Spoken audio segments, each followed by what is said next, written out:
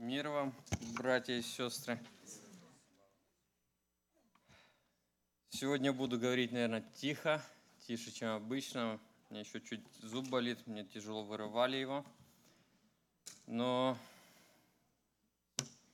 кто-то меня спрашивал, если я закончил говорить про церковь, то я не закончил говорить про церковь. И сегодня я бы хотел продолжить тему о церкви, потому что Господь продолжает ко мне проговаривать, и есть в моем сердце что-то, что болит по отношению к церкви, по отношению нашего понимания церкви, нашего понимания быть в Иисусе Христе.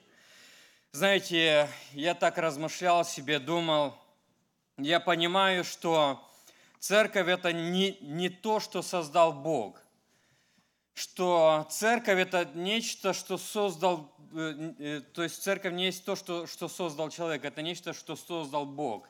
И по сути Бог, вот это самое драгоценное, что Он создал, Он поместил ее в мире. И в мире Бог поручил некоторым людям, поручил, чтобы они ухаживали за этой церковью, чтобы они, как евнухи, подготавливали царицу для того, чтобы она пошла к царю. И я боюсь, и мне страшно, когда я вижу, что люди, которым Бог поручил, чтобы они ухаживали за этой царицей, чтобы они подготавливали ее для царя. Это должны были быть евнухи обязательно, чтобы они ей не воспользовались. И знаете, сегодня смотришь в евангельском мире среди пятидесятников, харизматов, среди христиан, очень много евнухов, которые должны были подготовить царицу, они пытаются ей воспользоваться. Это есть большая ошибка и большая боль, это большая трагедия наших дней, что Бог поместил церковь, Бог оставил самое драгоценное, Бог оставил невесту своего Сына на этой земле, поручил ее некоторым людям, которые должны были ее подготавливать, которые должны были за ней ухаживать, которые должны были предоставить ее перед царем, чистою, нетронутой. Эти люди временами пытаются ей воспользоваться. И от этого церковь страдает, от этого люди уходят из церквей. От этого тела Иисуса Христа происходят некоторые боли, надломы. Потому что евнухи, которые должны ее подготавливать, они пытаются ей воспользоваться. Знаете, есть все-таки некоторые правила, как христиане должны быть в церкви, как люди Божьи должны жить в церкви. И в первом послании к Тимофею, 3 глава, с 14 стиха, Павел пишет: «Сие пишу тебе, надеюсь вскоре прийти к тебе, чтобы, если что, замедлю, ты знал, как должно поступать в Доме Божьем, который есть церковь Бога Живого, столб и утверждение истины». И знаете, перед этим в 1-2 главе Павел перечисляет Тимофею, как должно молиться, как должны поступать женщины в церкви, как должны поступать мужчины в церкви. Павел учит этого молодого человека, как должно ставить диаконов, пастыров, как нужно устраивать вот этот организм, который есть церковь Бога Живого. Хотя церковь – это не то, что создал Павел, не то, что создал Петр. Церковь – это есть нечто, что создал сам Господь, и мы должны очень ясно это понимать, что нет ничего более драгоценного, чем церковь на этой земле, чем то, что создал Бог, и Бог своей силой стоит за этой церковью, охраняет ее. И вот были времена, что апостол Павел переживал боль этой церкви. И сегодня должны быть люди, я знаю, есть люди, которые переживают эту боль церкви. И вот Павел учит дальше, как же должно поступать в Доме Божьем. Вот перечитайте первое послание Тимофею, начиная с 1 главы. И знаете, я удивляюсь тому, что многие люди не понимают одной простой истины, что вещи, которые проходят для человека этого мира, они никогда не пройдут для человека верующего по-настоящему. Вещи, которые проходят легко для людей этого мира, никогда не пройдут для настоящего верующего. Я помню хорошо, как мой один босс, он пытался взять контракт на очень плохую вещь.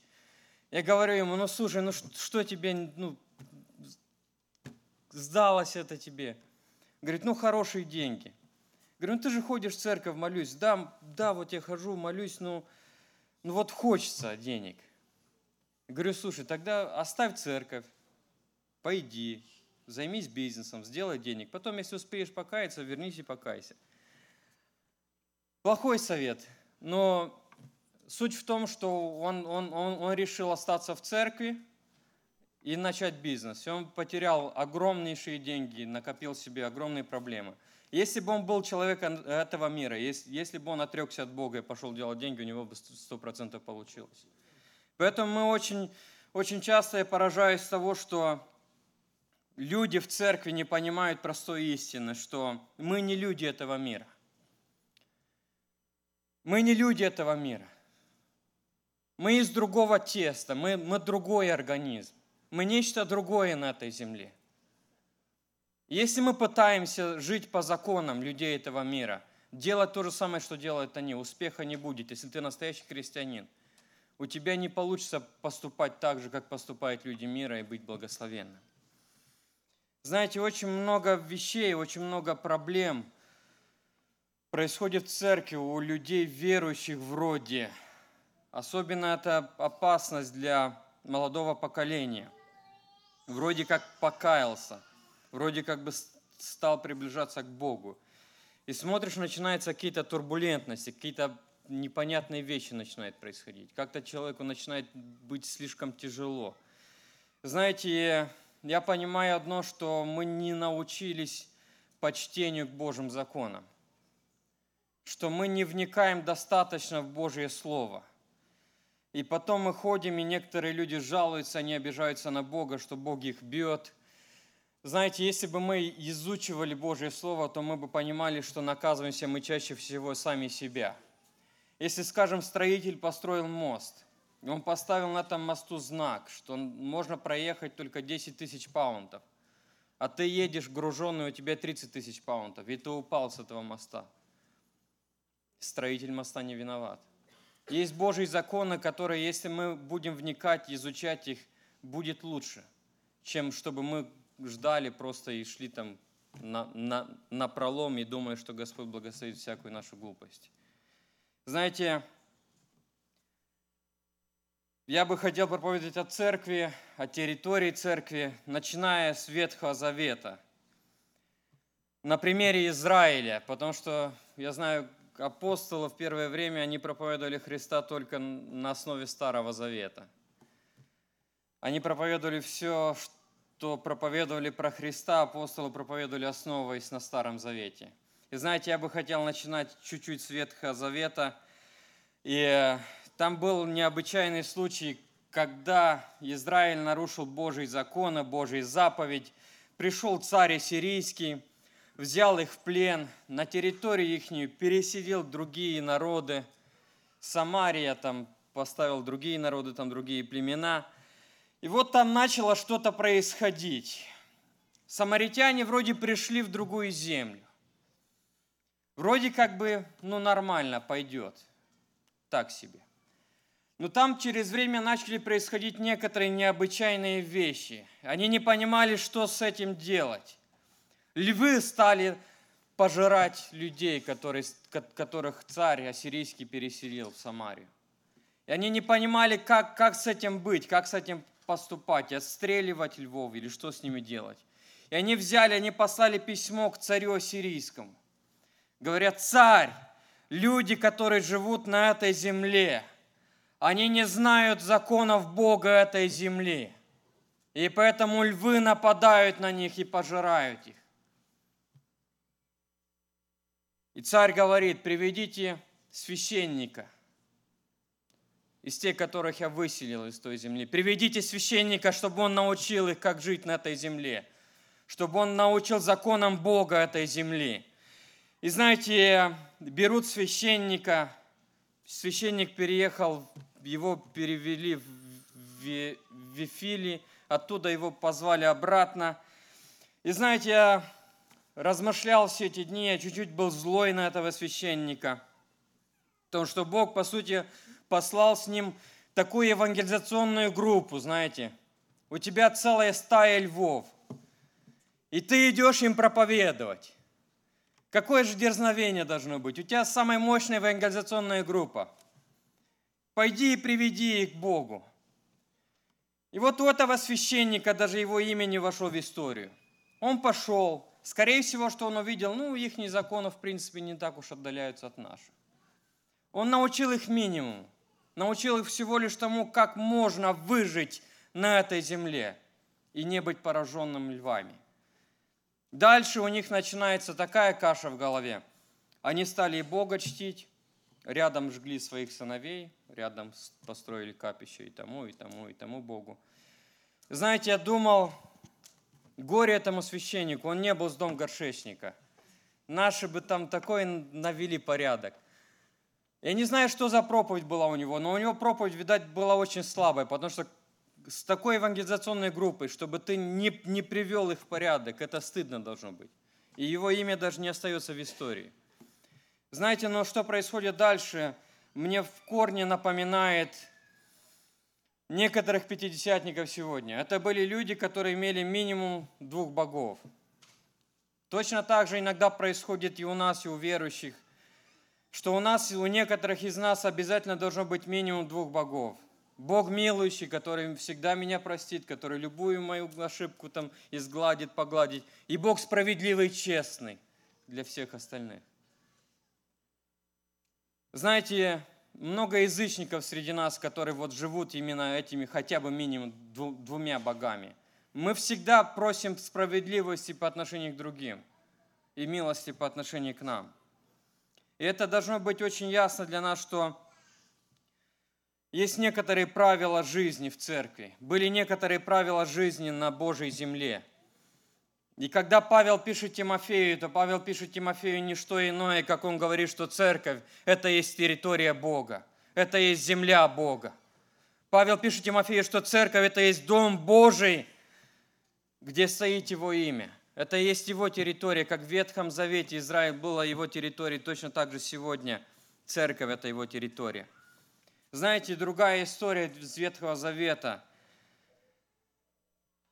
Во времена Илии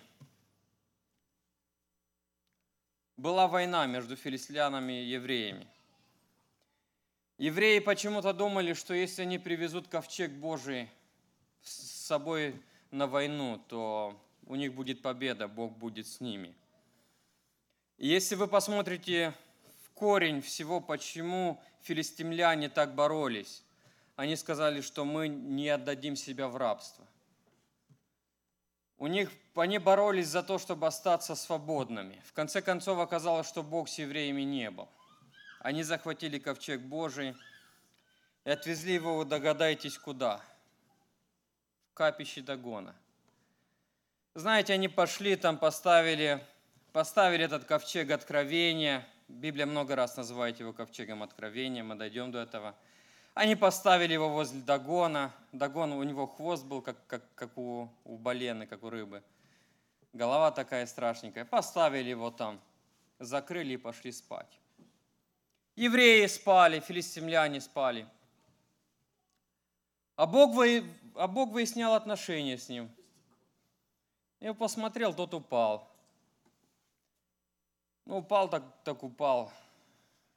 Утром они встали, пошли в храм. Ничего себе, что-то Дагон упал. Ну-ка вставай. Его поставили обратно. Пошли спать. Бог снова посмотрел, не понял. На утро нашли его отсеченная голова, отсеченные руки. И знаете, мне это говорит о очень многом, что временами, когда ты спишь, Бог выясняет отношения с Дагоном. Временами вот приходишь на молитву, я помню точно, у меня были проблемы с артритом здесь, в Америке уже.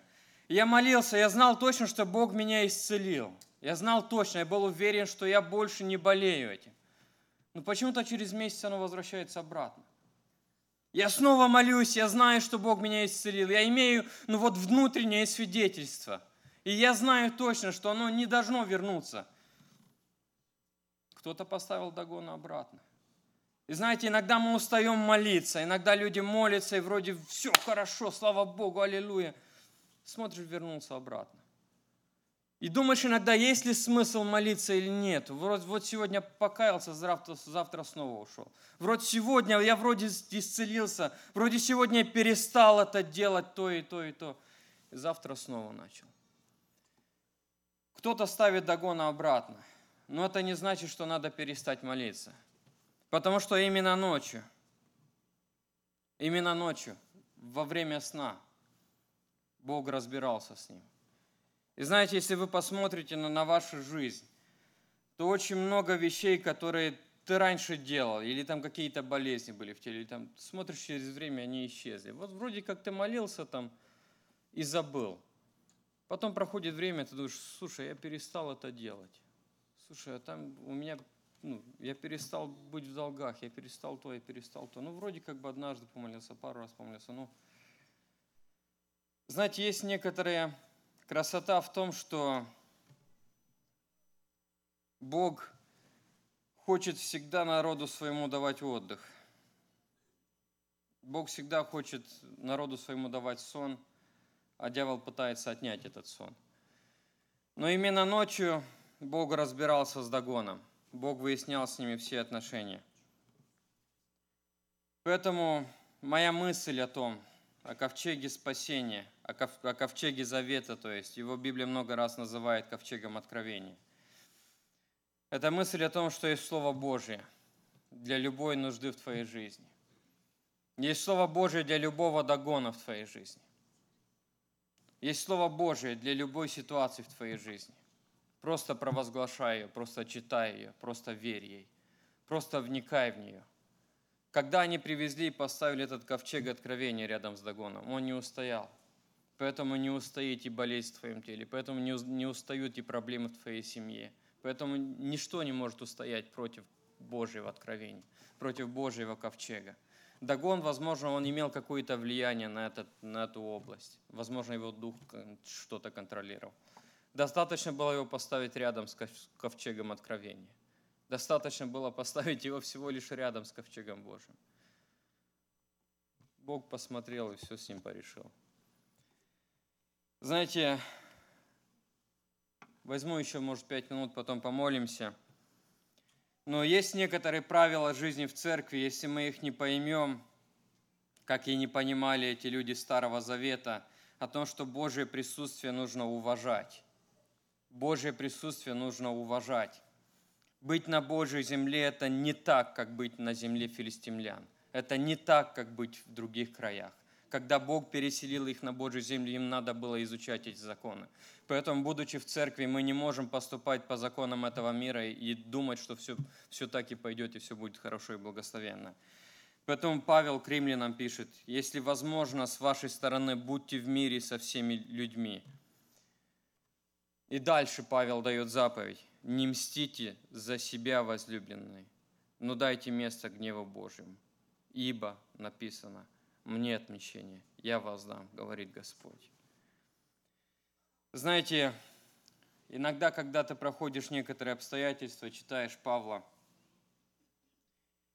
думаешь: Павел, если бы ты знал Гришу, ты бы вряд ли это писал. Или если бы ты знал, не знаю, Шевцова, да? Кто-то, Дашков подсказал. Или если бы ты знал Дашкова, вот лучше. Ты бы, Павел, по-другому писал. Ты бы писал: противостаньте им, откройте их дела, возвестите об этом, пусть весь мир узнает, уничижайте их, пускай им будет стыдно, пусть краснеют. Не, это писал бы я. Это писал бы, может, кто-то другой из нас. Но это пишет Павел. Это человек, который переживал боль церкви. Павел пишет о себе, что я в своем теле, я восполняю ту боль, которая не достает. Павел пишет о том, что он носит в себе как бы раны. Вот именно за эту церковь, которую он писал ей. Я бы писал по-другому. Я бы писал: слушай, там, пускай все знают. Пускай им будет стыдно, пускай они краснеют, да пускай мы им... Нет, там другие правила. Совсем другие правила, которые надо принимать верой. Если мы в церкви, если мы на этой территории, то мы должны изучивать эти законы. Если мы хотим быть благословенны, если мы не хотим, чтобы львы нападали на нас, нам надо уважать Божье присутствие, нам надо уважать Божьи законы. И Павел дает очень ясный закон: не мстите за себя. Он дальше пишет, что же с ними делать, с этими Гришами, Пашами, Шевцовыми. Он пишет, если он голодный, то накорми его. Тем более, если он хочет пить, то дай ему пить. Павел дает еще одну заповедь. Не будь побежден злом. Побеждай зло чем? Добром. Знаете, если мы не вникнем в это, и мы попытаемся победить зло злом, у нас отнимется сила, как у церкви.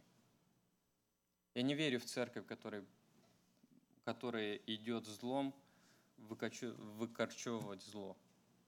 Я верю, что Павел понимал, о чем он говорит. Когда Павел дает заповедь о том, чтобы побеждать зло добром, я думаю, что Павел знал, что он говорит. Я верю, что Павел дает некоторое оружие для церкви. Я не верю в церковь, которая поступает по-другому. Церковь, которая пытается брать зло и против зла обратить ее. И последнее.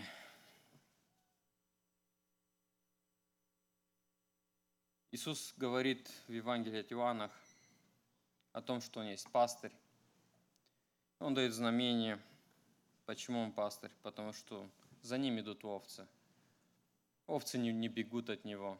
Говорит, что овцы мои знают голос мой. Овцы пастыря, они Его узнают. Говорит, если приходит чужой, то они бегут от Него, потому что голоса Его не знают.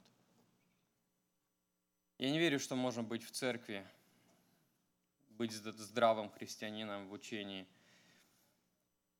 и не быть в состоянии отличить голос Божий. Поэтому я бы хотел, чтобы мы помолились, что, Боже, есть некоторые законы. Я вижу, что очень много христиан сегодня путают голос Божий с голосом врага. Люди, которые давно в церкви, они страдают, они терпят очень много поражений, всего лишь из-за того, что они еще как бы не научились распознать его голос.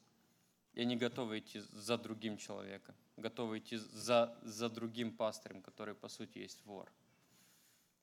Знаете, я сегодня слышу о том, что мне человек говорит, что Бог мне сказал, что через полчаса я брошу пить. Ну вот до этих 30 минут я могу еще пить. Но после полчаса Бог меня освободит. Все Бог сказал. Все Бог сказал. И знаете, когда я сегодня слышу, что Бог дал мне откровение, что вот я сейчас пью, из-за того, или там человек с наркотиками, по сути, занимается, там некоторые вещи делает, для того, чтобы потом иметь сильное свидетельство. Бог сказал. Знаете, и вот думаешь, чем эти евнухи занимались, которым Бог поручил свою невесту приготовить. Вот думаешь, чем человек занимался столько лет в церкви, если он не научился распознать его голос, предметы пастыря? Как долго он молился, чтобы он не мог, что до сих пор он путает его голос с голосом любого врага. Я бы хотел, чтобы мы сейчас помолились и сказали Господу: Боже, мы хотим, чтобы львы не поражали нас. Поэтому мы бы хотели вникать в Твои законы. Мы не хотим, чтобы Дагон всегда поднимался обратно. Поэтому дай нам, чтобы Твой ковчег откровения всегда был задействован. Чтобы ковчег откровения всегда был открытым. Чтобы в ковчеге откровения всегда что-то изливалось. Чтобы Дагон, даже если однажды встал, даже если он встал 10 раз, однажды ты по-любому отломаешь ему и руки, и голову. И, возможно, я даже не замечу это, возможно, я буду спать. Спали филистимляне и евреи. Они выясняли отношения между друг другом. Знаете, возможно, пройдет время, и ты увидишь, что то, с чем ты сейчас борешься, оно просто исчезло само по себе. Это Бог разобрался с Дагоном. Я бы хотел, чтобы мы сейчас встали и помолились, сказали: Боже, помоги нам распознать Твой голос, потому что времена тяжелые, и, возможно, они еще тяжелее будут. Если у нас не будет ясного понимания Твоего голоса, я боюсь, что поражение в народе будет продолжаться. И еще будут очень многие плохие вещи происходить с нами, если мы не научимся распознать Его. Давайте встанем на колени, попросим Бога о Его милости.